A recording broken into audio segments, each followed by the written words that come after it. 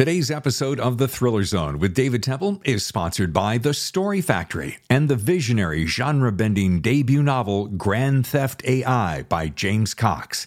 The Matrix meets Blade Runner. Grand Theft AI is available now for pre-order from your favorite bookseller. The best thrillers, The Thriller Zone.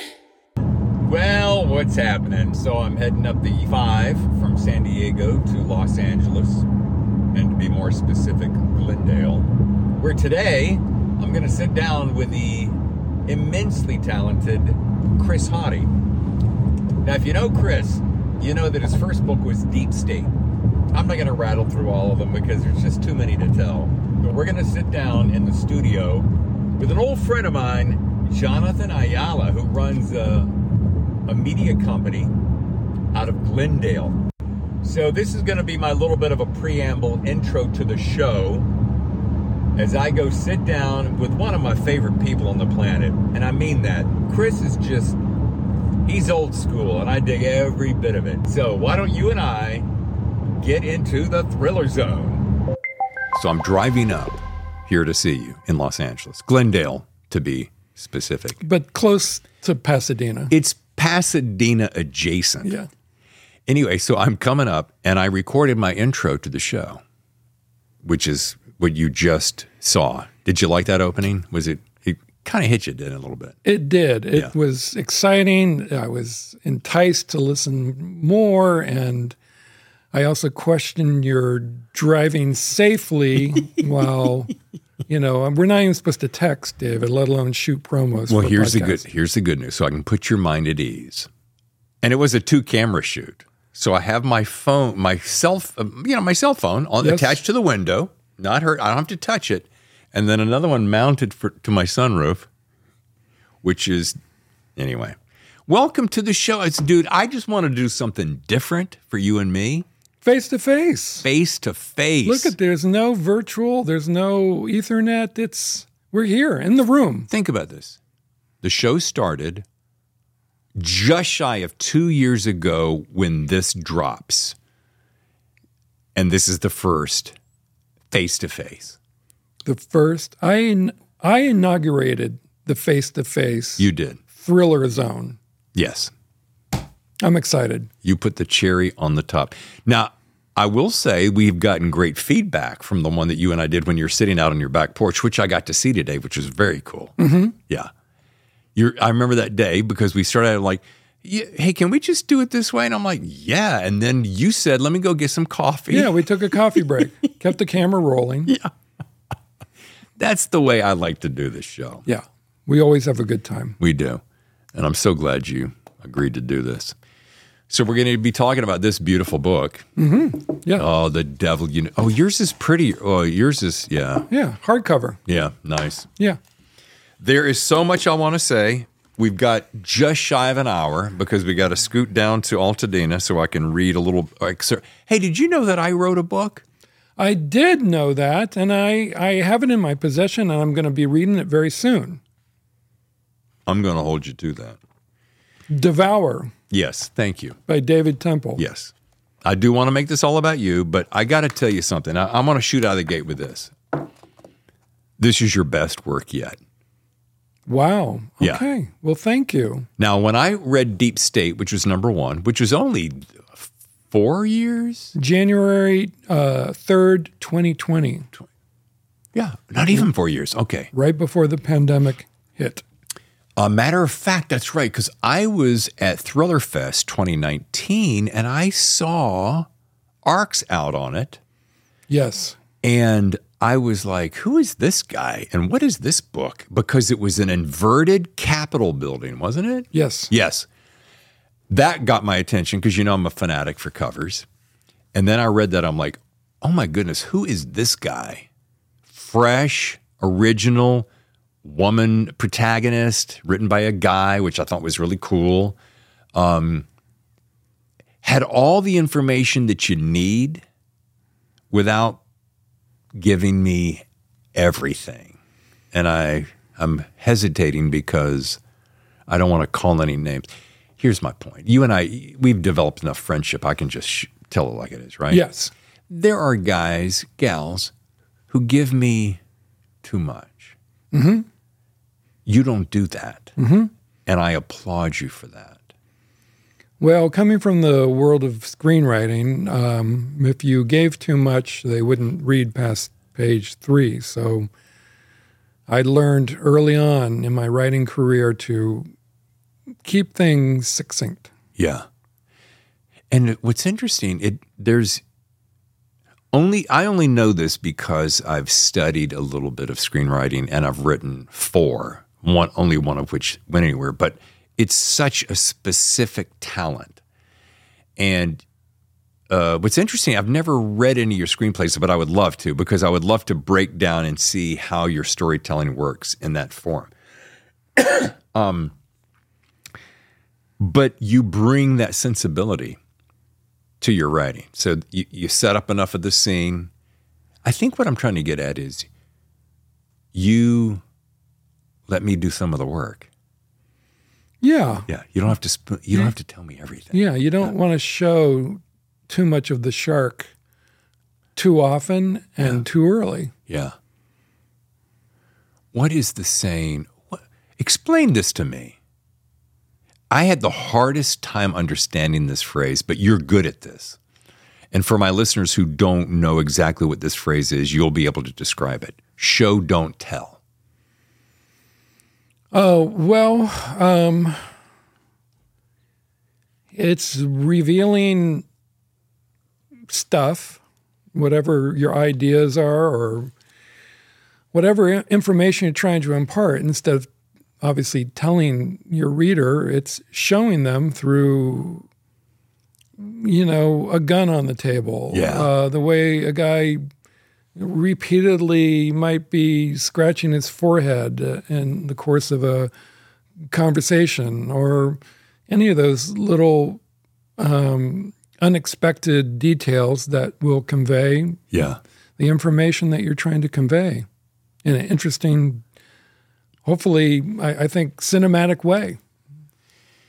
Haley Chill has become one of my favorite characters because, well, first of all, ask my wife Tammy. You know Tammy. I do. I like her better than you. Folks, I was going to say, the next thing he's going to say is he likes her so much better than me. So when I think about Haley, I think about, she's short, she's cute, but she's an ass-kicking machine. She's not taking any guff, and I like that. I'm an underdog fan, so I always see her as kind of the underdog, but she's not to be messed with. And she's a deeper state operative, which, in case you don't know what that is, we're repeatedly told about that in the show, in the book, rather. And she is so fun, but we were talking before we started the show about, I'm like, did she always have the profound battle with booze? I mean, I remember she used to dial it in early on, but she seems to really be. Well, she is a supremely focused and typically disciplined character. There's not a lot of fluff or frills or distractions in her life. She's very dedicated to her ideals and her mission. But if she was like that all of the time, then she would be a robot and a machine. And so when she is in need of some kind of release, it usually, up until this book, it would take the form of going to a bar, usually, and drinking copious amounts of tequila, and then generally fighting or fucking somebody, or both.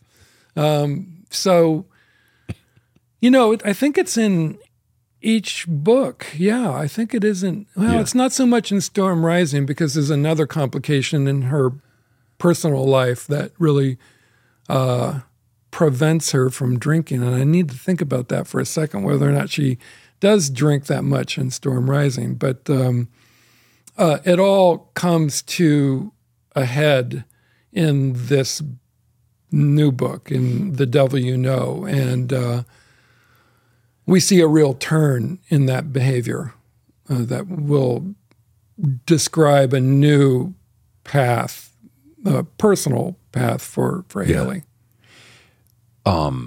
Anybody who's had a challenge with depression or an overuse of booze will really understand some of the deeper nuances and the emotional torture that she's going through, because I have been in similar places in my life, and I was like, yeah, I understand that, where you're just thinking about where you can sneak a little pop and to get you to over here, and then it gets you through it, and you're like, oh, that'll do it, and then it never does it, and then it takes more and more and more.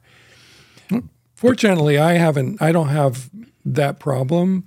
But my father was an alcoholic, and a good friend of mine is an alcoholic, but long in recovery. But I was fortunate enough to be able to talk to her and get some ideas about some of the things that Haley is going through in this book. Yeah. Try and get it right. You don't want to screw that up. And I've known a few people like that, and you nailed it. And you didn't glorify it, and you didn't overdo it. Mm-hmm. You did just enough. Like, again, not to blow smoke up your skirt, but it really is. The thing about this book is it's nuanced and it's balanced. One of my absolute favorite aspects, and I had forgotten, because I'm reading a lot of books, Chris, so keeping everybody straight is sometimes a challenge. But April Wu, love me some Wu. Now, I don't know how I feel about that tagline, but well, it's just so interesting how you came up. I don't know. About the time I say this, somebody's going to write me and go, "Well, Dave, don't you know that so and so did that?"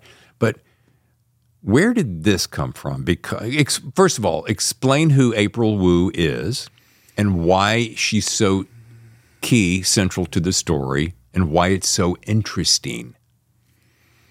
Well, again, you need to, especially with a character like Haley Chill, who seems so isolated and unadorned. There needs to be ways to pull her out of the mission, besides going to bars and drinking copious amounts of tequila and fighting and fucking, or both.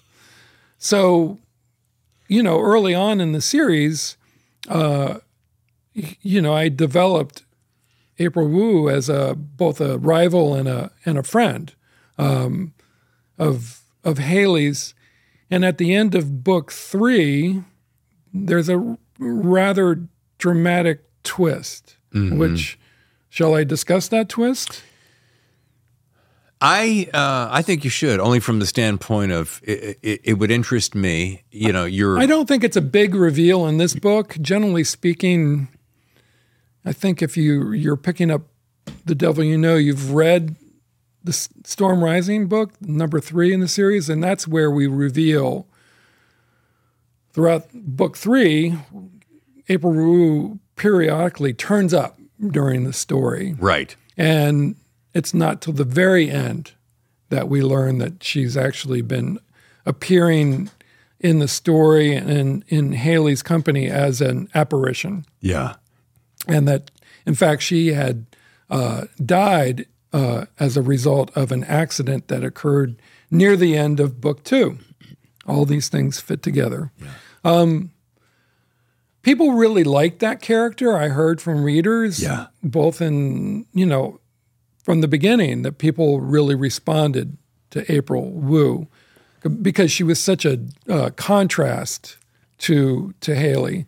And so I can't remember at this point, it was a few years ago when I came up with the idea of making her something that wasn't actually reality in Haley's life.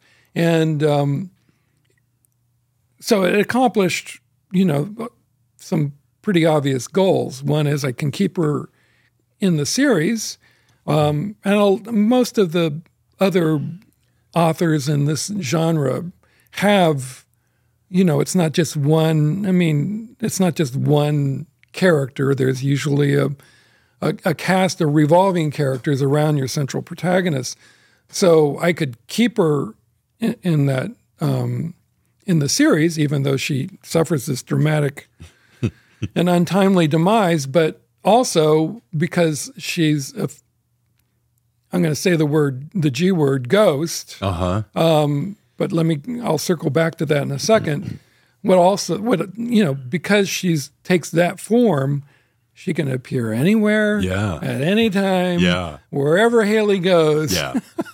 Which, for me, was just a brilliant solution to the problems of like, well, how the hell do you explain, so and so turns up in Paris, France, or whatever. Yeah. So, what I do explore in The Devil You Know is, I'd leave it open to interpretation exactly what April Wu is. Is she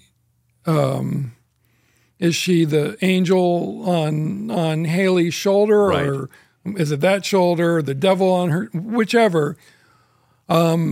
Is it just kind of some aspect of Haley's, inner voice, or whatever it is? Dark side or something.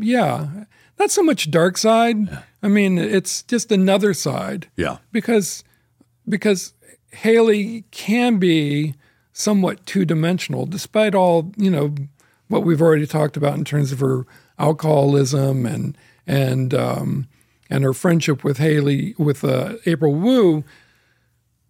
So far, at least in this series, there's just not a whole lot more going on in her life because I wanted to create this very single-minded character. She runs. We know that she runs, but that's a solitary activity, obviously. She boxes and exercises and keeps physically fit. Again, relatively solitary activities. So I've forgotten what your question was, but hopefully I answered it at some point. And I was going to say there's two of my favorite things about this book. That's hard to say. First of all, I want to make a mention of your third chapter. I'll get to that in a second. But I love April Wu, and that's so brilliant because if you ever need something explained, she's there to do it. If you need just a little bit of levity in the moment, the levity in a really crisis situation is so refreshing. Mm-hmm. And it's like it's almost an alter ego. I love the contrast because that's another reason it works so well. But another thing you do, and I've told you this before, I made a note. I'm going to steal it. I already told you I'm going to steal it. Okay. Is your signature foreshadowing that you do at the end of chapters. And you do it so well. I don't know of anybody who does that. When you do it, I always go, oh, here comes the foreshadowing, right? And I'm like, I don't know why I dig that so much. Because what you're doing is that here's a character in the scene, and then you go, what you're implying is what you don't know is John in 10 years will do this, but in 22 years he did this, and that was his demise. And I'm definitely going to steal that. I'm going to write a contract right now. That's fine. As long as you kind of reference me in some way. But I haven't seen it done before, and so far I haven't seen anyone do a version of it yet. But I love doing that. I mean, if I'm doing my job and you, as a reader, are hooked into a character and care about a character, personally, I want to know, what happens to them. It just is satisfying. Sure. And plus, I usually I'll make a point of mentioning how, look, if they're interacting with Haley Chill and they are in one of my books, it's probably in a moment of extreme drama or crisis. So this is a big moment in that person's life. Right. And Haley's a part of it. Excuse me. So usually in those foreshadowings, I will mention something about if that character, how Haley Chill potentially changed the direction of their life. And sometimes I might say that she didn't at all, that they didn't ever think about her again, but they were they shared this moment of extreme dramatic crisis. Not everybody loves the device. There's, I don't know, but who cares? Well, I mean, who cares if not everybody? I want to be loved by everybody, honestly. But you're not going to be. I'm not going to be. So I give up on that goal and go ahead and do it. And it fluctuates from book to book, how much I put in there. But I think there are two versions of it in this book that were, for me, almost two of the most emotional moments in the book are foreshadowing of two different, very disparate characters. One thing I would also say about this book, while we're on the topic of this book, while we're talking about it, is the extreme violence. I'm sure the other books were violent, but this one just felt the cartel activities. Now, there was a lot more reference than actually happening, but it led my mind down some paths. I'm like, did people really do that? I had a note here when I got to chapter 25, Javier's story, 10 days earlier, Christmas Day. And I'm just reading this, and it's in italics, so I'm trying to remember why it was italics. It's italics because presumably he's telling the story to one of the younger cartel guys, and everything that's said in Spanish, but is translated for the reader, is in italics. Perfect. Okay. If it's Spanish and not translated, it's in Roman. Got it. I just put this big word "sick" on it, and this happens, doesn't it?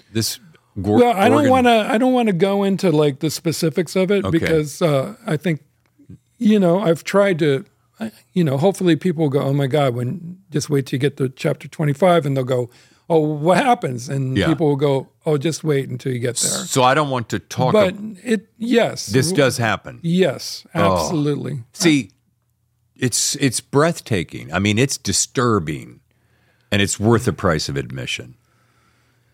Well, that was my intent. Yeah. So I won't say what it is. But I mean, I had some reservations. Is that the word? It's probably not reservations. It was apprehension. Apprehension, sure. It was apprehension about including it. But I knew look, the main device, the main threat is something that we've seen before. Yeah. And so, not often, but we've seen it before, and we've read about it before. The main event, and again, I'm being purposefully vague because I want people to read it fresh without a lot of expectations. I just needed to turn the screw again, because if people think like, oh, okay, I remember reading, it's based on the main event. Right. Is based on a news event that happened, I don't know, about 20 years ago, 15 years ago here in California. And if people get there and then think that's horrible and they're experiencing some of that visceral anxiety and dread, and then if you hit them with like, oh, you think that's bad? Right. And that's what you did, yeah. But I had apprehension about it, and that section that you're referring to, chapter 25, could have been easily excised without changing really anything. Yeah. But I wanted it there because I present the members of this cartel gang who are responsible for a lot of the mayhem that occurs in the book. I'm giving you a lot of their character, and I'm giving you a lot of backstory. And they don't do anything really very horrible, violence-wise, until the end of the book. Yeah. So before that point, I want the reader to understand, like, okay, I've shown you these guys as being fairly banal ordinary dudes, but they're capable of this violence. And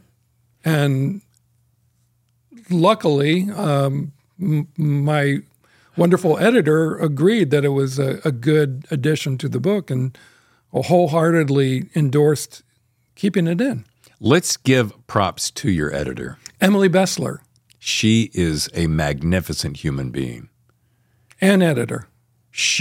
I met her at Thriller Fest. I hear nothing but glowing reviews. And you told me something in confidence, and I wonder if it's cool to tell it, because I was so impressed with this. I told this to Tammy, and she's like, wow, those people exist? People like that exist? And I'm like, according to Chris, and that was...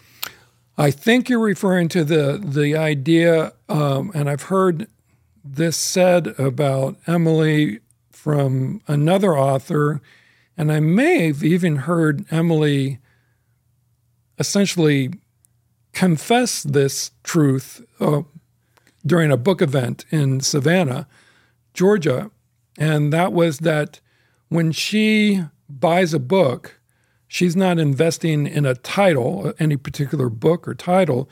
She's investing in the author. So good or bad, whatever that, book might do in the future, she believes in the person who created that book. And despite whatever the vagaries of the business of, however that book is received, she is invested in what that author might do in the future. That's so impressive. It's heartwarming, not to get old-fashioned, but you just don't see that these days. It's, if your bottom line isn't working, love you, mean it, sorry, you're out, I consider myself very fortunate to be with Emily Bessler. Man, kudos. We're going to take a short break. When we come back, I've got a couple of words that you really like. Too much? You be the judge. And two things that I find thriller writers have started, I'm starting to see more of it, and I wonder why. So we're with Chris Hauty. The book is The Devil You Know. We'll be right back on the Thriller Zone. Today's episode is sponsored by The Story Factory and the upcoming visionary genre-bending debut novel, Grand Theft AI by James Cox. In San Francisco 2051, kids now get high-slotting wafers of data under the ear, and they'll pay fat crypto for the best at the hottest club in the city, The Fang. Thief Baz Covain and underworld fixer Rhea Rose team up with a crack group of cyber misfits to steal from the Fang's psychotic kingpin, Otto Rex. But first, they'll have to hack into his mind and infiltrate his highly secure layer of physical and virtual firewalls. It's a score that could set them up for life, if they can survive before Blackhawks touch down with federal warrants for Grand Theft AI. The Matrix meets Blade Runner. Grand Theft AI is available for pre-order now. And now, back to the show. Hey, folks, welcome back. Chris Hauty, The Devil You Know. David Temple here, Thriller Zone, talking about a couple of words that Chris really, really likes. I'm about to leave. How do I take this microphone off? Oh, that's right. I'm not wearing one. No, Deeper State Operative. We talked about this was it the last book or the book before? I got to bust your chops on something every once in a while, right? I mean, it can't be all sugar and spice and unicorns, right? Oh, it could be. Okay, we'll go back to sugar and spice. Why do I do that? Or is it... I thought I did it a lot in book 3. Maybe Storm Rising. So here we go. Deep State, Savage Road, Storm Rising, The Devil You Know. Storm Rising is when I really first know. I don't know. Well, Deep State... I would never have known differently. Well, that's because it's not revealed until the very end of the book. Then Savage Road, didn't think about it, but Storm Rising is when the conversation started. I'm like, boy, you really like that phrase, Deep State Operative. And then with this one, I started underlining. After about the point I was like, Jesus, he's still doing that? I started underlining it. I'm giving you a little bit of grief. It's not that many times, but when you get something in your head and then also every time you see it, you're like, oh, he's doing it again. That's one of them. The other is strode and scrum.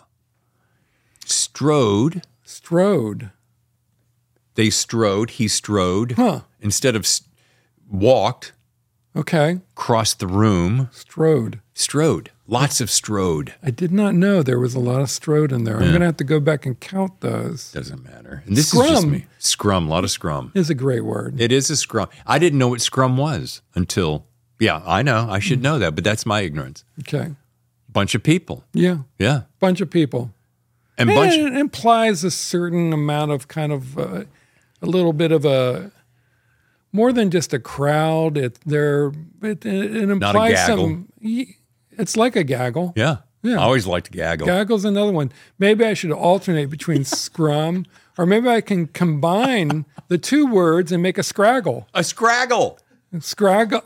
I got Jonathan to laugh. Thank goodness. Can we just call it that's it. Folks, thanks for coming. Take care. Webster, Merriam-Webster, please. We're going to Scraggle. I invented. That's another thing that I brought to the genre. And to the Thriller Zone. You heard it here first, folks. Yeah. New language being created on a podcast. Yeah. In Glendale, California. And here's a question. I don't remember I think the first time I read it, somebody's going to call me on this. Brad Thor is the first person that pops in my head when I recall this phrase. And I hope I'm saying it right. Eidetic memory, right? Yes. Okay. Vivid retention of visual images. I seem to see that popping up more and more now. As a device? As a device. Now, I'm not calling you divisive. I'm just saying, and I like it, but I'm like, because it's one of those I'm going to call it a trick. It's one of those tricks that I go, ooh, I like that. It's kind of like April who isn't there. It's that thing, it's a superpower that you give somebody that is available, it is true, does happen, and I dig it. Mm-hmm. Are you making an observation? Or I'm making an observation, and I'm saying I'm seeing it pop up more often in more and more writers. Uh-huh. So I'm like, if I say, all right, let's go with Jack Reacher. Jack Reacher is big, and he can knock you out with a punch. If all of a sudden, that might be not be the greatest example, but if you were really big and I can knock you out with one punch, that's okay, that's great. Superhero, you're not going to have a superpower of, I can look through that wall. But eidetic memory is something that you can go, ooh, that's a clever thing and I wonder if you could get it and lose it.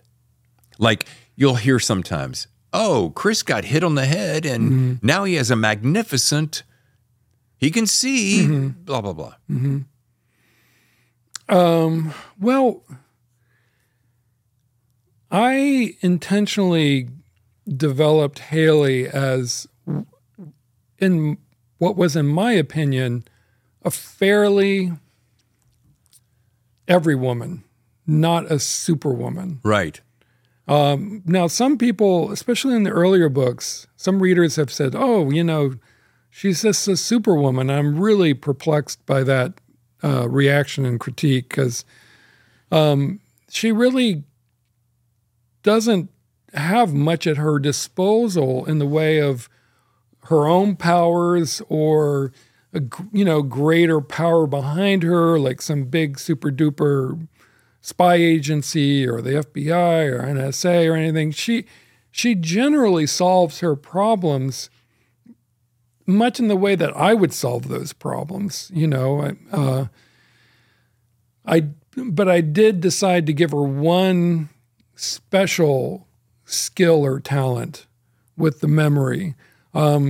But I don't think it really, she doesn't wear it like a cape. No, that's true. She only pulls it out, once or maybe twice in a book.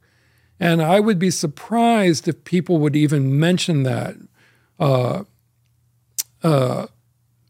skill or gift if they were a reader, a fan was describing Haley Chill to another, uninitiated reader. I think they would leave that out. I just don't think it's a big, but I think in every book, it barely makes its presence known. In this book, except for like she remembers a license plate number and mentions it to the fellow who's helping her. And said, well, I saw it. He goes, how do you remember that? Well, I saw it. And that's it. And then she kind of goes out of her way to say like, oh, she didn't, she kind of hides this skill. She doesn't really want to get into it because she finds it a distraction to getting the job done. And by the way, I like it. I like it's a great little device, and it's like if you were using it in every other chapter, then I'd go, oh, geez. Like, But and to that same point, like Tammy and I were watching a show the other day, The Citadel, and one thing that some television does that, fortunately thriller writers don't do is that you'll have these guys they're skiing down a hill. They have submachine guns. There's 4 of them. All you have to do is go, and you know that the guy, even though he's crisscrossing, he's going to get hit. But he doesn't get hit, and he'll turn around while he's skiing, poom, poom, poom, and with a 9mm pick them off. Yeah. And I'm like, really? Because now I'm insulted? Because really, that's not going to happen. So sometimes what I'm getting at is when you see a trick or a device like this and you use it sparingly, I go, oh, great. It's not a super power, but it's a great power and it's unique and it's cool. All right, here's the second one. I'm going to get off of that, is the echoic registry, which that one I did not know, which is a recall audio vents. Yeah. In Vivid. That's amazing. Have you ever met anybody with that ability to, so basically you hear something and you remember it wholesale, right? I have not. Wow. Yeah. I just, I think I did a bit of research, and I think those two abilities sometimes go hand in hand. And so, just for the pure sake of avoiding repetition, I thought, to provide some elaboration or development on this aspect of her character. Yeah.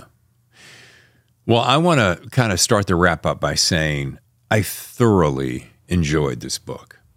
I mean, it started off like the very first opening. I'm going to go to one thing. Yeah. I mean, this opening line, prologue. When he walked into the living room, Martin Barnes's roving gaze stopped abruptly on the exclamation point of blood splattered across the white tree skirt that never looked like snow anyway.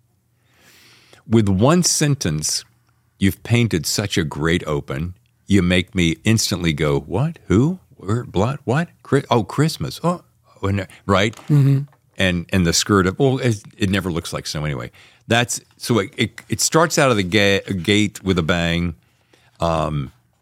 It keeps going, but boy, your third act, that's what I was telling you on the phone the other day. I'm like, dude, this third act, my palms were sweating, and I was like, wow, he's pushing it between the hairpin turns of these roads and the chases and when you get to the windmills it's packed full of it. Well, it's interesting that you describe it as a third act, as if it's a screenplay or a film. But no, I mean that's how I write them. Yeah. I can't shake the over 3 decades of screenwriting that I've done.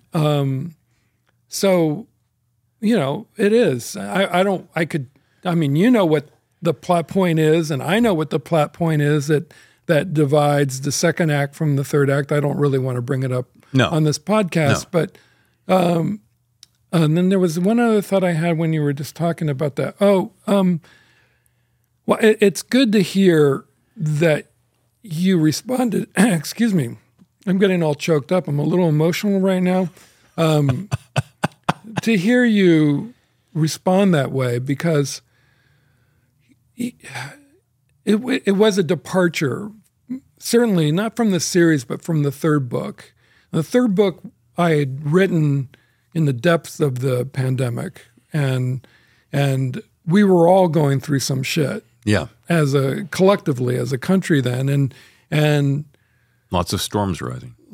So that book very much reflected those times, and I'm really proud of that book. And I loved some of the things that I did in it, but after finishing it, I really needed to do something different.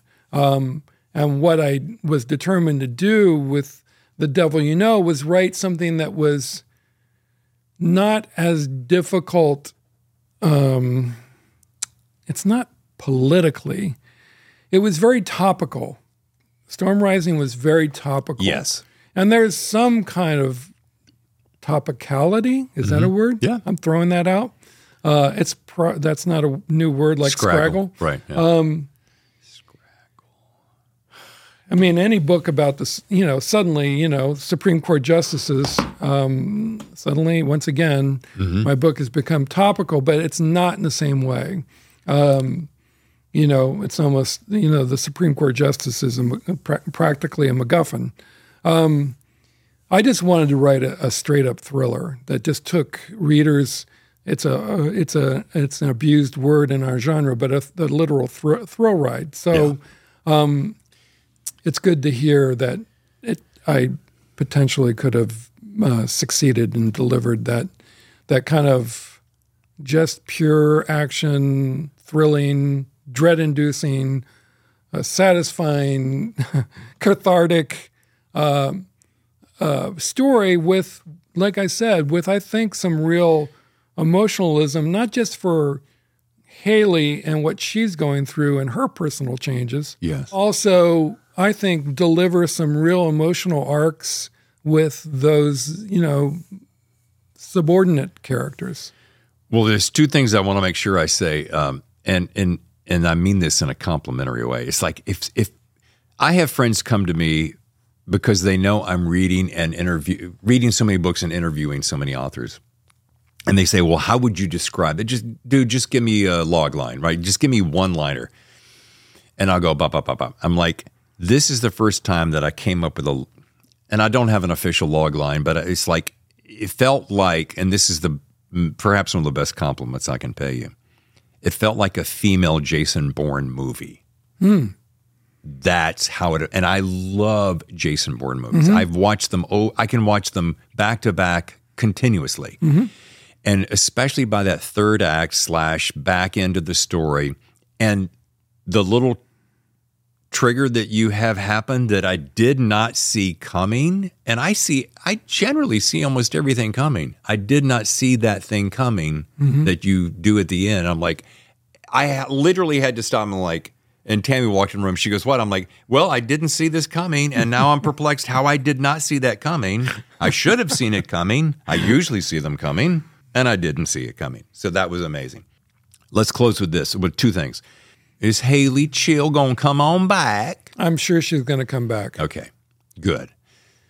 Anything else you're working on that you'd like to tell my listeners of the Thriller Zone about? I'm working on my tan. I'm working on my... Looks so good. 100-yard butterfly.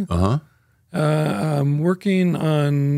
what were you growing in the backyard you showed me earlier this afternoon? I'm working on growing some foxtail agave plants from seeds. We'll see how that... Yeah, I'm taking some time off. Good for you. Yeah. And are you doing that foxtail agave so that you can make your own tequila, you tequila nut? I'll try that, but I don't think that's the right agave plant. And speaking of which, will we be having agave at our little soiree this evening? I hope we are. Okay. I think it's definitely in our future. Yeah. Hopefully, we'll just leave it at that, and we'll drink the tequila, but there won't be any of the... Right. We won't be doing the two, because that would be terrible. That would be terrible. All right. I'm not going to ask my standard... No, I'm going to ask that because I do that on every single show. I just did it the other day with Don Winslow, my buddy. And that is, and I know you've told me before, but it's one of those great it's my signature close, your best piece of writing advice. What I will not do is we won't do rapid fire questions because we got to bounce for our party. But you run across, I love it. You speak at bookstores and book signings and so forth. And a lot of avid writers go to those and they go, man, I get to sit down and listen to Chris Hauty talk about his book. And I'm like, what's one of the very first things they want to know is like, what's your secret sauce? What's your advice? What would you tell me as an aspiring writer? And I know you got them, and I gave you enough tee-up time that you could have written a book on that for crying out loud. So go ahead and take your time. Advice to aspiring writer. Yeah, somebody who wants to be able to do what you do. Yeah. And do it as well as you do. It is a question that's asked of authors, and so there's several stock answers. And you know me, I always try to come up with something different and unexpected. My advice would be, don't be boring. Hold on a second. I got to write that one down. Don't be... Are we almost done? Can you just close up when we're done? Don't be boring. Boring. Okay. Yeah. If you... And that call to Webster's, just put that on hold. If you can... Look, people's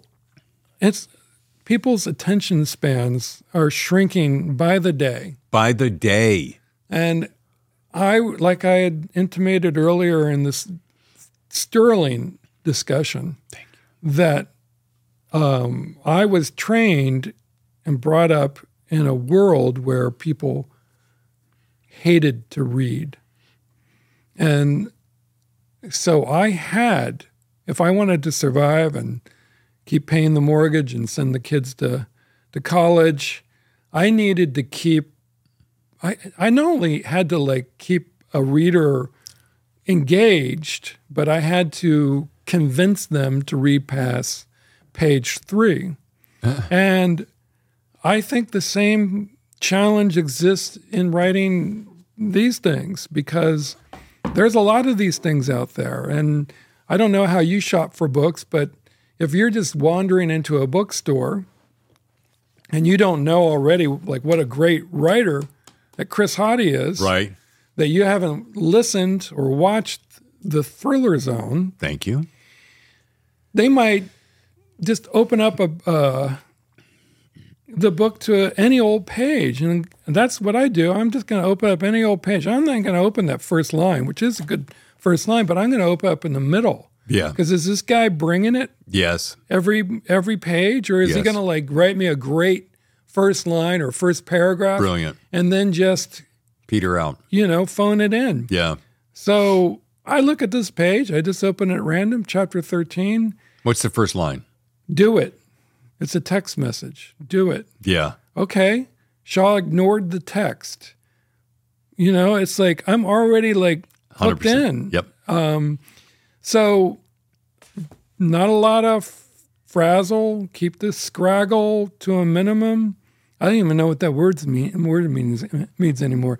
And be dynamic in your writing. Everything has to count. Everything has to be punchy and jump off the page. In some, don't be boring. Yeah. Don't be boring. Don't be boring. I think we're going to do T-shirts. Hashtag don't be boring. I'm telling you, it covers all bases. It covers all bases. Any, write what you know, or any of that stuff that you hear from, don't be boring. Don't be boring. And then when you're hopefully there wasn't a boring moment in our podcast when you're talking about your books, when you're in everything, don't be boring. And I didn't even bring up Pantser and Plotter. So aren't you glad I didn't even bring that up? I didn't ask you which one you were. I just would have remained mute. Yeah. I'm gone on strike with that question. I just don't answer. Yeah, we just don't do it. And you know what? Like Don Winslow said, I bring him up only because we were talking about him earlier. He goes, every sentence has got to pay rent. And I love that phrase. That's a better, that's a kinder, more poetic way of saying don't be boring. Yeah, but I like don't be boring, and that is going to be our new hashtag. So this was cool. This was fun. I mean, we squeezed a lot in 47 and a half minutes. Face to face. Face to face. Would you like to do this again? I love it this way. It's so much too. better. I'm sick of staring into my computer with Zoom any of those things, it's so much more fun to be in the room. Yeah. Here's what I want to do, and this is almost in our after show notes, and I'm going to keep going because we're tight on time. If there was a way that Jonathan, my buddy, who is a media mogul, would be open to doing this, and I could just crank out multiples, I would love to do this again. And you have author friends in this town. We could sit and dial it in. Even more than one-on-one. You could get a little, round table. Well, now it's funny you should say that because I was talking to someone recently. All right, this is going to show how my age. One of my heroes growing up, I loved listening to it before he became Ben Franklin. Wow, is Phil Donahue. Huh. Before he kind of went off the deep end. Yeah. And then I replaced him with Charlie Rose because the magic of Charlie Rose, before things went kooky, right, is one-on-one, no frills, just two people talking. I love that. And I would love to do more of it. Yeah. This way right here is magic. Yeah. Yeah. I agree. Thank you, Chris. Thank you, David. How cool was that, folks? Chris Hauty. Such a good time. Always fun with Chris. That's the thing I like about this guy. And you don't find that with every author, but just to be able to shoot off the cuff. So thanks again, Chris, for making Haley Chill come alive. And I hate to use the cliches like page turner and, jump off the page, but it truly is that way. Pick up a copy, will you, for crying out loud? Do I have to come to your house and hunt you down? And folks, make it a good one. I'm David Temple. I'll see you next time for another edition of The Thriller Zone. Bam. Boom.